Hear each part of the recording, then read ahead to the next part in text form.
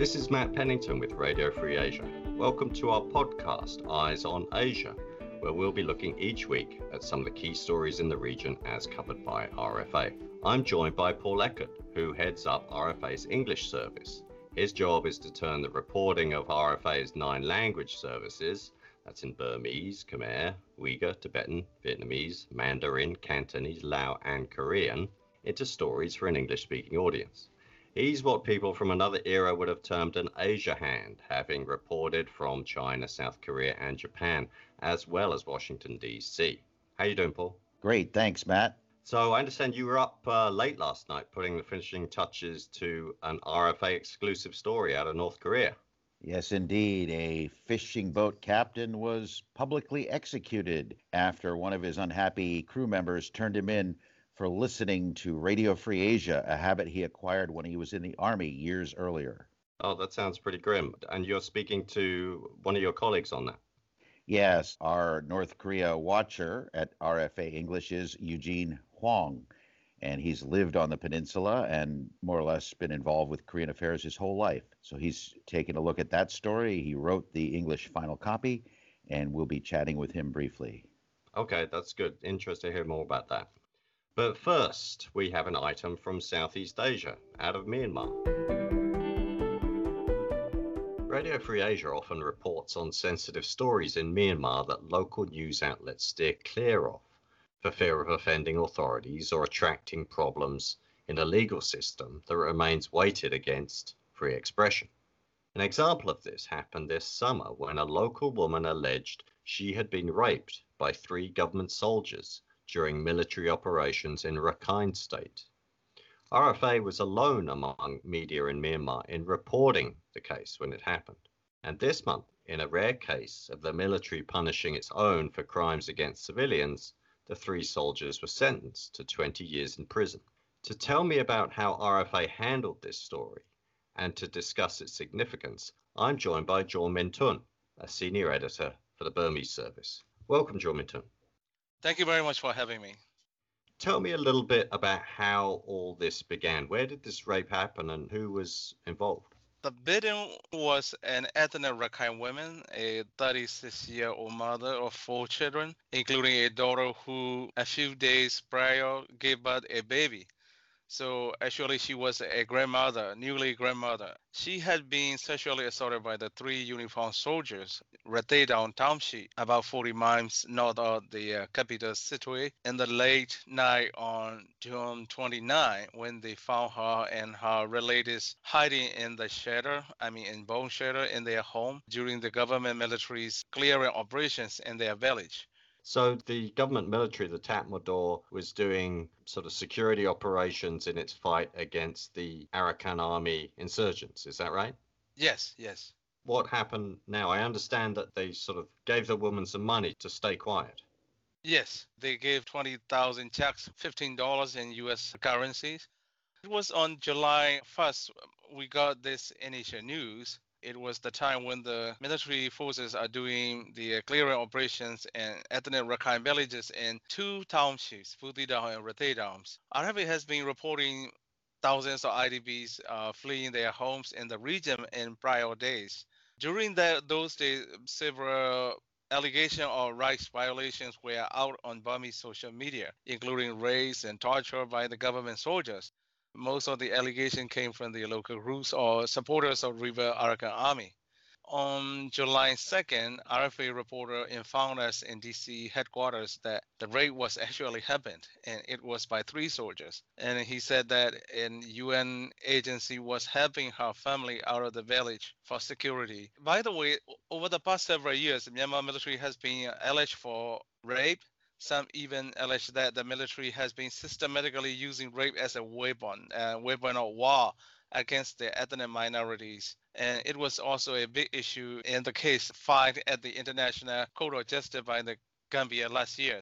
As you mentioned, that the Tatmadaw was accused in its crackdown on Rohingya Muslims, which is also in Rakhine State. 3 years ago, there were many rapes. So in this case, this Rakhine woman was assaulted by these 3 soldiers. Now, we were actually able to interview the victim, right? Yes. The first day when the reporter informed us I told him that we need to verify all allegations. We need to get reaction from both sides as well. So we did release the story on July 2nd after we got the interview with the victims and as well as from reaction from the state border security minister that day. Okay, so we were able to interview the victim and we preserved her anonymity. We didn't name her. We managed to corroborate the account of what happened. We're speaking with other people in the vicinity and NGOs Yes. and the UN. So, key question, what was the military's initial response to this rape allegation when we first reported it? It was very interesting that on July 2nd evening, the military spokesman returned RFA call informing that rape allegation was not true. And he also said they released an official statement on their website saying that they have done internal investigation by the senior officers and they even had video record of villagers that allegation was not true. The spokesman even told that it was part of the disinformation campaign released by the AA rebels and supporters to defame the military. Follow-up report, we even used that soundbite, what he actually said. So initially they deny it. Okay. Now, the interesting thing here is that the victim and other civil society organizations did not let the matter drop. Local authorities or the police eventually undertook an investigation despite the military's denials. Is that right? Yes, local authorities know this might be true because Yakai communities are very tight-knit each other. So on July 5th, the local groups having the victim decided to bring out the case to the police station. It is remarkable that they accept the case even though military already denies from the Naypyidaw. They already deny publicly, but in local level, the police, state police accept the case. And eventually, the military changed its stance. Yes, on September 9, the military confirmed RFA that the soldiers confessed that they committed the crime. And the spokesman even told us that it is part of the DNA match with the one raised by the bitten. Now, at the start of December, these soldiers went to trial in a military court. Can you tell us a little bit about those proceedings? Were they open? The military tribunal, a temporary tribunal in Sittwe, that's relatively transparent because the NGOs and also the Biden family are able to attend there, but not the media. But according to the Women Network, they say is quite transparent. So, why do you think that the military took action in this case and actually punished some of its own soldiers for, these abuses against civilians? But we can say this is a landmark case.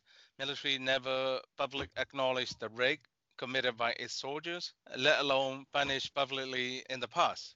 The military has been facing serious rape allegations in the past in other ethnic areas, including northern Rakhine against the Rohingya minorities. But this time, number one is leadership. The military leadership was very concerned about its reputation as it was facing allegation at the ICJ on war crimes against the Rohingya Muslims. They want to show no impunity this time. Number two was concern over its standing among the ethnic Rakhine communities, as it is, on the other hand, fighting against Rakhine rebels. Until 2019, ethnic Rakhine men were very loyal members in Myanmar military. There's a lot of Rakhine servicemen in Myanmar military too. So military leadership never imagined that Rakhine conflict would become this serious, since the Rakhine were a very close relationship and similar identity with majority Burmans in Myanmar society. I think they realized they need to maintain that relationship. Okay, so basically, they're concerned over their reputation as they face these war crimes allegations in the International Court of Justice over the Rohingya crackdown, and they're concerned about further alienating ethnic Rakhines. Yes. So this is obviously, it was a hugely sensitive story. And RFA was basically alone in reporting the initial rape allegation. Why is it you think that local news outlets were so reluctant to cover it? The ATV group reported the news, but with a few lines, no detail. And no mainstream national media, except RFA Burmese, reported the story because the story involved serious allegation against the powerful military. military often responded those reports, such big allegations, with lawsuits under vaguely worded defamation and national security laws that can carry very long prison sentences. So most of the outlets do not want to be in that situation. They stay clear from the military. Obviously, that is why RFA was allowed to report this story. Jo Tun, thank you very much for talking us through this fascinating and important story. Thank you very much, Matt, for having me. That's great work by RFA Burmese.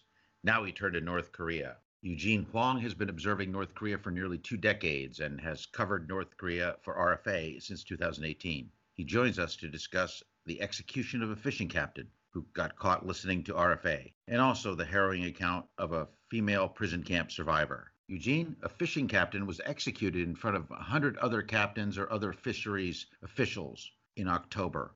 Why would they go so far as to execute him in front of so many people? This man was executed for listening to RFA content while he was at sea. And from sources from this and other previous reports, we know that listening to foreign media, especially news broadcasts, is very common among people from the military and especially in the Signal Corps or those who work out at sea, because they think that the government is not watching them when they're out in the secluded waters out in the sea. And some of the other cases we reported on, the punishments were like just time in a labor camp or something of that nature. But in this case, I think they wanted to make an example out of him. So that is why they executed in front of so many people, to just show these people that, like, no, we're going to take this seriously. And if you're going to listen to foreign media, it means death.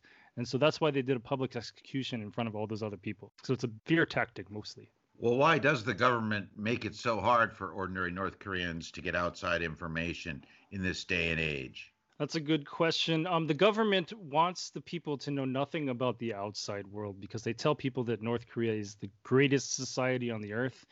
And as bad as things are there, people are led to believe that the outside world is even worse. So that's why the government is afraid that the people will learn through these news broadcasts that in other countries there are not constant food shortages and there are not continuous blackouts and things of that nature. So I guess the government fears that if the people know these things, it might increase the chances that they would want to rise up and demand that the leadership give them what we in other countries almost take for granted. In the case of this captain who was executed in October, shot, seemed to be no ordinary fisherman. He seemed to own a fleet of some 50 boats, according to our report. What makes a North Korean fisherman like this different from his counterparts around the world or in the West that we would know? And how was his fishing contributing to the slush fund of leader Kim Jong-un? Well, from this story, what we know is that the captain was working for an organization called Samshipguhosil, which translates directly as Room 39, but it's officially known as the Central Committee Bureau 39 of the Workers' Party of Korea. And that group was set up in the late 1970s by the current leader Kim Jong-un's father, Kim Jong-il, who was not the leader at the time. But the purpose of that organization is to make money for the Kim dynasty. So basically all profits from any activities run by this secret Bureau 39, they go straight into the accounts of the Kim family. And I guess the difference between North Korean fishermen and their counterparts out in the world would be that, typical North Korean fishermen would get paid a government salary to go work on a boat. And then they collect the salary, which isn't enough to live on, regardless of how many fish they catch. And as I understand how it works in other countries, perhaps they earn a share of the profits, the total profits that the boat would make, depending on the number of fish they would catch. Now, this captain, his name was Captain Che. He's not an ordinary fisherman. When they say he owned 50 boats, it sounds like he's a very wealthy man. But if that were the case, he wouldn't need to go out and do fishing himself or go out to sea himself. He would just hire his crew to do that for him. So I think what that means is that he's in charge of the fleet and he will instead earn a high salary because of the organization he works for. That's what it seems like to me.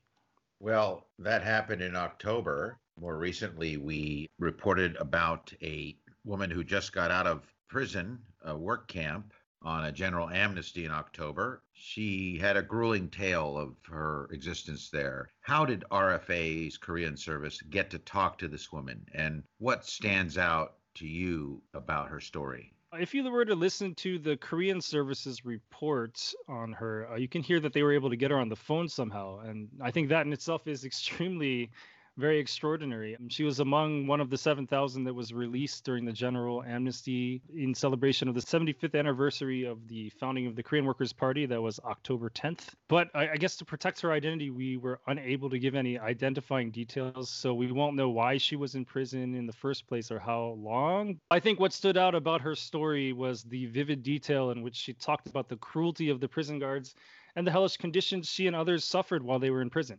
How does a person land in a labor camp like that, and who decides how long they stay and what level of abuse they receive? I think I should mention that there are two different kinds of prison camps in North Korea. There's the Kyoaso, which is a re-education through labor camp, and the Kwalliso, or the political prison camp. The Kwalliso is administered by the Ministry of State Security, and that North Korea denies that these prisons exist. And these are the places where people are extrajudicially sent after having been, quote unquote, disappeared for having wrong thoughts, actions, or associations, in the words of David Hawk. So these are the prisons where in the past, it wasn't just the criminal, but their entire family for 3 generations were sent. So it would include dissidents or the families of political rivals who were purged, for example. The Kyoaso, meanwhile, is administered by the Ministry of Public Security, and North Korea does acknowledge that it sends criminals here. So this woman has to have been sent to one of those facilities because if she's going to be given amnesty, the government obviously has to acknowledge that she's there in the first place. I see, but still, she was treated harshly and saw some terrible things. Mm-hmm. What would be the government's goal in keeping a woman like that in such conditions? This is another example of spreading fear as a deterrent. She talks about one of the people in her account where her crime was watching a South Korean movie, and she was basically beaten to death after having not worked for being in this prison. Basically, for common crimes, they want to send people here as a deterrent. And when they're released, I'm sure these people will tell the rest of society some of the things that they experienced, and then that will enact some amount of complicity among the public to submit to authority. Well, now North Korea's leader for the last, say, 8 years has been a partly Swiss-educated young man, and he might be modern-minded. Is there any reason to believe or hope that he would do away with this system? I would probably say no to that. According to the Daily NK, they say that in 2012 there were 130,000 people in the prison system, and now there are 160,000. So Kim Jong-un has actually increased the population of the prisons by about 30,000. And this, of course, does not account for all the people that have died in those years in between. So I don't think there's any sign of him getting rid of these prisons. There we've heard Eugene Huang bringing us up to date on 2 recent big stories on North Korea from Radio Free Asia's Korean service. Thank you, Eugene. And now back over to Matt. Thanks a lot, Paul. North Korea is just about the toughest place to report on, or at least to squirrel out first-hand news like that. RFA coverage is not KCNA, that's for sure. Indeed, that's the truth, Matt. Okay, so that wraps it up for this episode. We'll resume our podcast in the new year. Until then, you can read RFA coverage on our website. That's rfa.org. Our past podcasts are at that site or on other platforms like Spotify and iTunes. Just search for Eyes on Asia. If you've any feedback or suggestions, please drop us a line or attach an audio message. Our email is eoa@rfa.org. Not VOA, but EOA. It stands for Eyes on Asia. I'm Matt Pennington with Radio Free Asia, alongside Paul Eckert. This podcast series is created by Leo Kim and produced by Radio Free Asia. Thank you for listening, and please join us again.